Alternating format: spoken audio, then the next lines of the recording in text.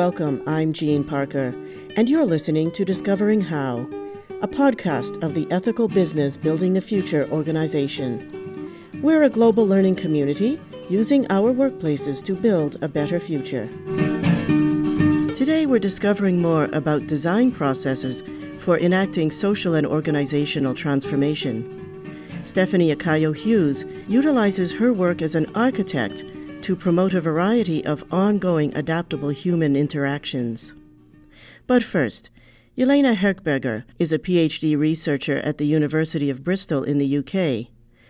Her work focuses on perception of difference, contributing to a larger question of how society can organize itself to embrace ongoing encounters with difference. She says an organization or individual doesn't gain self-knowledge only through self-introspection. Rather, our greatest self-knowledge comes from deliberately interacting with those who are different than we are in some way. She also believes that goals like justice and diversity must be redefined as we progress, and their achievement is never fully completed.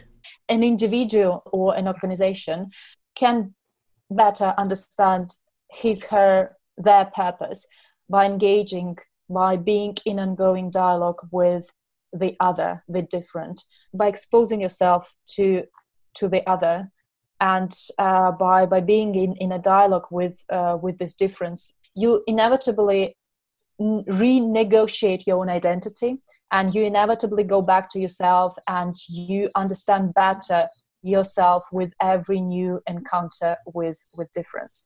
What do you observe when you look at people interacting? People are afraid of ambiguity, complexity, and something that is unknown. And they pretty much afraid of stepping outside of their comfort zone. And therefore, probably we have this tendency to return home, meaning to create something that would be peaceful, just, white and fluffy.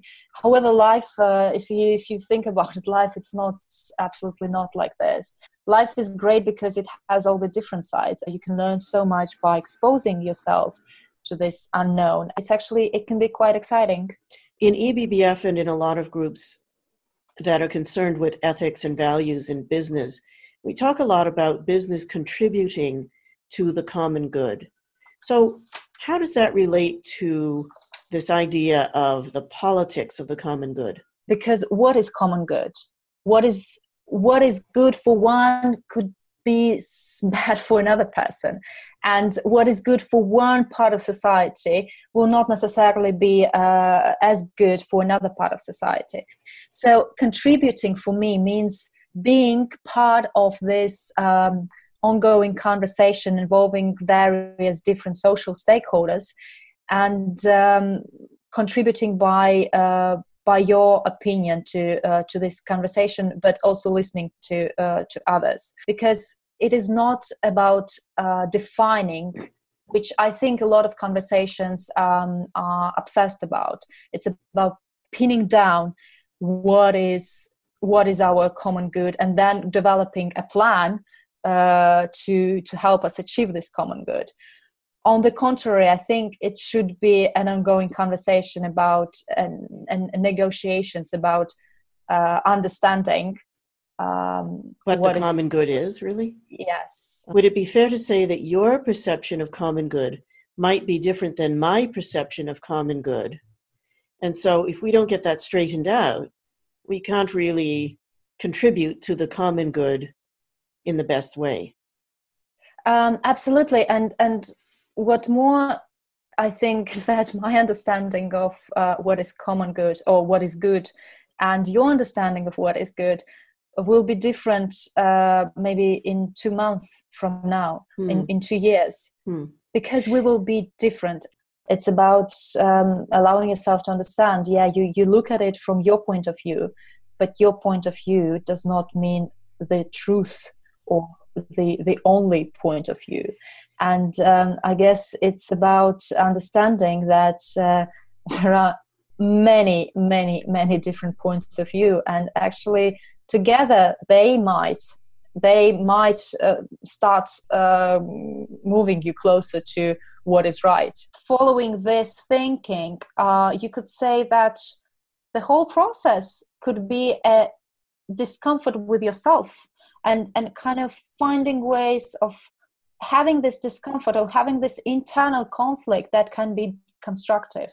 Stephanie Akkaoui-Hughes is an architect in Amsterdam. She practices architecture in a way that promotes social transformation by deliberately creating incompleteness, impermanence, and imperfection to invite collaborative participation of people. The design process she uses can be adapted to create anything transformative. What is it about the way you grew up that helped you conceptualize these ideas?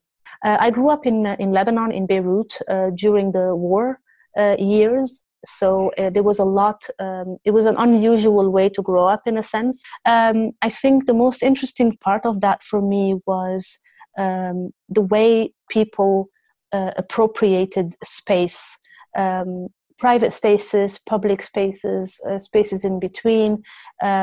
We had a civil war, and the city was literally divided in two areas, in two halves. Then there is the crossing of the zone in the middle, but then there is also this notion of what's public, what's private. So for a long time there was actually no government. So that also means that public space is up for grabs in a sense. So you see a lot of dynamics happening in the public space that are privatized by people simply as things as small as putting a chair on the sidewalk. And that changes the whole dynamic of the street. And I was able to actually observe a lot of that as a child. And I think it's only until years later that I can rationalize it. But I think I was always fascinated by this notion of people and space and all of the different variations that come. So it really comes down to the equation of people and space. It was really created as a process to take any thought or idea or issue from an issue into creating a vision for that issue, and then implementing that vision, and then being able to adapt and kind of optimize that solution or that idea for times to come when things change. And what are the attributes of that process? This process is a collaborative process in the sense that we need the active participation of a number of different parties. That includes us as architects or designers, but also other expertises, other disciplines, as well as, most importantly, the end users themselves. And when this process is applied to a non-architectural and not even a design industry, for example, a manager in an office can use this process to understand the issues of his team and come up with a vision on how this can be different, and then go into the implementation of that. The idea is that then for him, he needs absolutely the participation of his team. So that's one of the main attributes of that process. The other two attributes that are kind of that make the top three is that the fact that this process starts before any design component per se. The first phase of that process is really to talk about understanding the issue and understanding the problems and the questions behind the questions. And then the last phase of the process constitutes the third attribute, and this is where it's a completely adapting phase that only happens after, in our case, we would say the space or the building is done and it's being used, and then we go into a last phase, so we don't stop there. And that adapting attribute is very important to create a resilient situation or a resilient system. The last phase of the process, once we're going through this adapting, actually creates a renewed understanding in our minds, but also in the minds of the user. So it actually goes back to the first phase of the process in a sense. So it is definitely an iterative, cyclical process. And our belief behind that is that actually nothing is permanent or static. Even when it is, it can only be so for a very short, limited amount of time, and then things change. And for us, when we talk about space specifically, a space is made by definition to be static. A building is made to be permanent and rigid and solid in a sense. And the paradox in that is that space also needs to be able to adapt and support people as things change almost every day. You mentioned before about impermanence. What does that have to do with it? When we go through this process, we have three qualities in mind: impermanence, imperfection, and incompleteness. And the idea is not to be obsessed with making things complete, permanent, and perfect, but instead accepting the fact that things need to be incomplete, impermanent, and imperfect. So I'll give you an example. When we talk about the incompleteness, it's this idea that when we create something as the so-called experts, being the architects, if we create something incomplete, that gap, that part that is not completed by us, is actually the invitation to the users to give their input. So we create gaps and open spaces in things, not literally, sometimes not, sometimes in the design, sometimes in the ideas. But the point is that if we give everything that is complete, you're not inviting people to close the gap, in a sense. So imagine a circle that has a piece of it missing. The eye automatically longs to close that gap. So we see it as a circle. We don't see it as an arc. So that's really the first quality. The second one, the quality of impermanence, is to simply accept the reality that things are not permanent and things move and things change.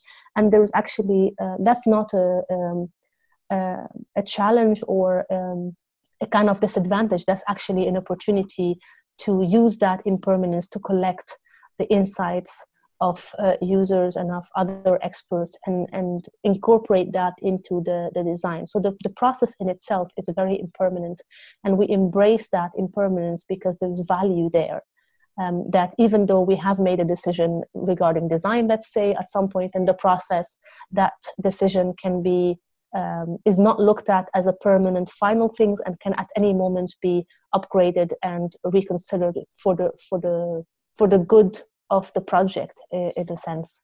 The challenge there is, of course, as human beings, we're not trained to embrace uncertainty and impermanence. Yeah, it's a little counterintuitive, isn't it? There's a lot of people, no, we want things not to change. Exactly, absolutely. I mean, we tell clients that we're going to design a space that is incomplete, impermanent, and imperfect for them, and I'm surprised they still hire us. So talk about this idea of incomplete. Yeah, it's really, we also say that even when things are finished and you move into this new building, you will find it incomplete, and that's a good thing. Because that still gives us room to adapt based on use, because up to that moment in the process, we've been talking with people and observing them. However, language has its limitation, communication has its limitations, and even observing people in a different environment will give you different insights. So once they actually move into the final building or the new space for them, and we observe them in that environment, there are new insights that come out. And it's very good that there is still room to incorporate those, because if we had made things very rigid up to that point and delivered a final, complete, finished, permanent product, which is a space in our case, then there's no room for adapting after that, and then it's considered a mistake, or there's no budget left for it, or there's no time. And for us, we look at all of this as an incorporated thing, and this is where the last phase comes in. So often I get the question, well, this last phase isn't going to delay everything, so it's longer and more expensive because you keep working after people move in. And I say, that's not the case. We don't keep working after people move in. People move in before we finish working. And it's really this idea that this has to be, it has to be an incorporated part of the process. It's not an add-on. The whole process is not, the whole quality of the process drops if that phase is not done. And the last quality is that of imperfection. And this is normally the ones that people struggle the most with. And with imperfection, we talk about the human aesthetics. So we're in this era where everything has to be perfect and, sharp edges and shiny materials. And it's this kind of almost sterile design. If you look at any design magazine, it's very, very common to see no people at all in the spaces.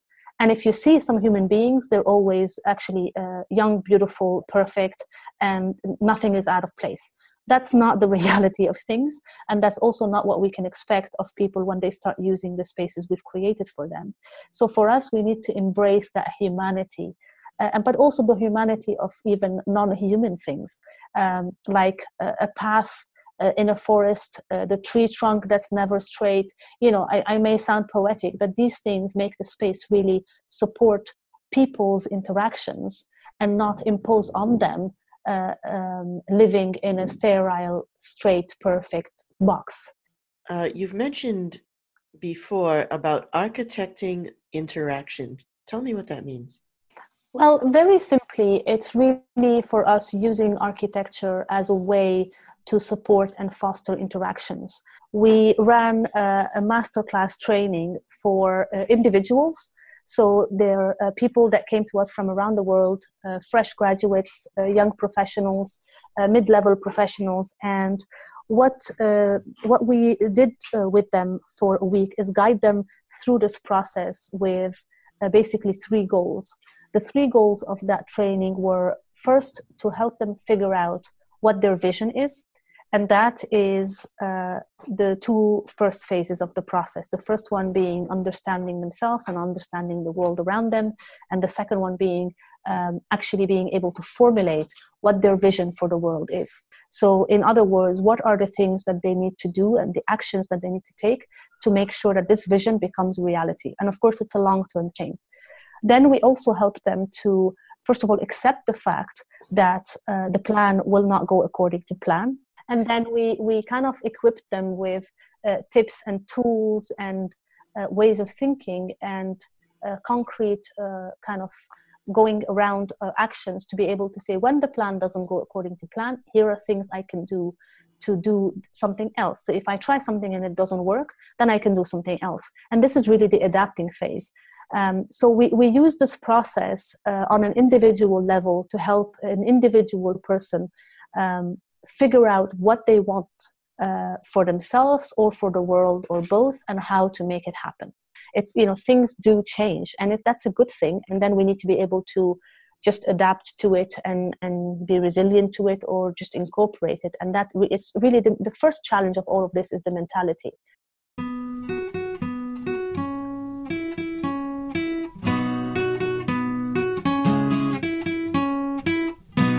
Thank you for joining us. We hope today's program has inspired you, our listeners, with ideas for discovering how we can all build a prosperous, just, and sustainable civilization. This has been Ethical Business Building the Future, Discovering How. Get more from this podcast by sharing your comments, an article, or a link to something that's important to you. You can contact us on our website, www.ebbf.org. I'm Jean Parker for EBBF, and I thank you for listening.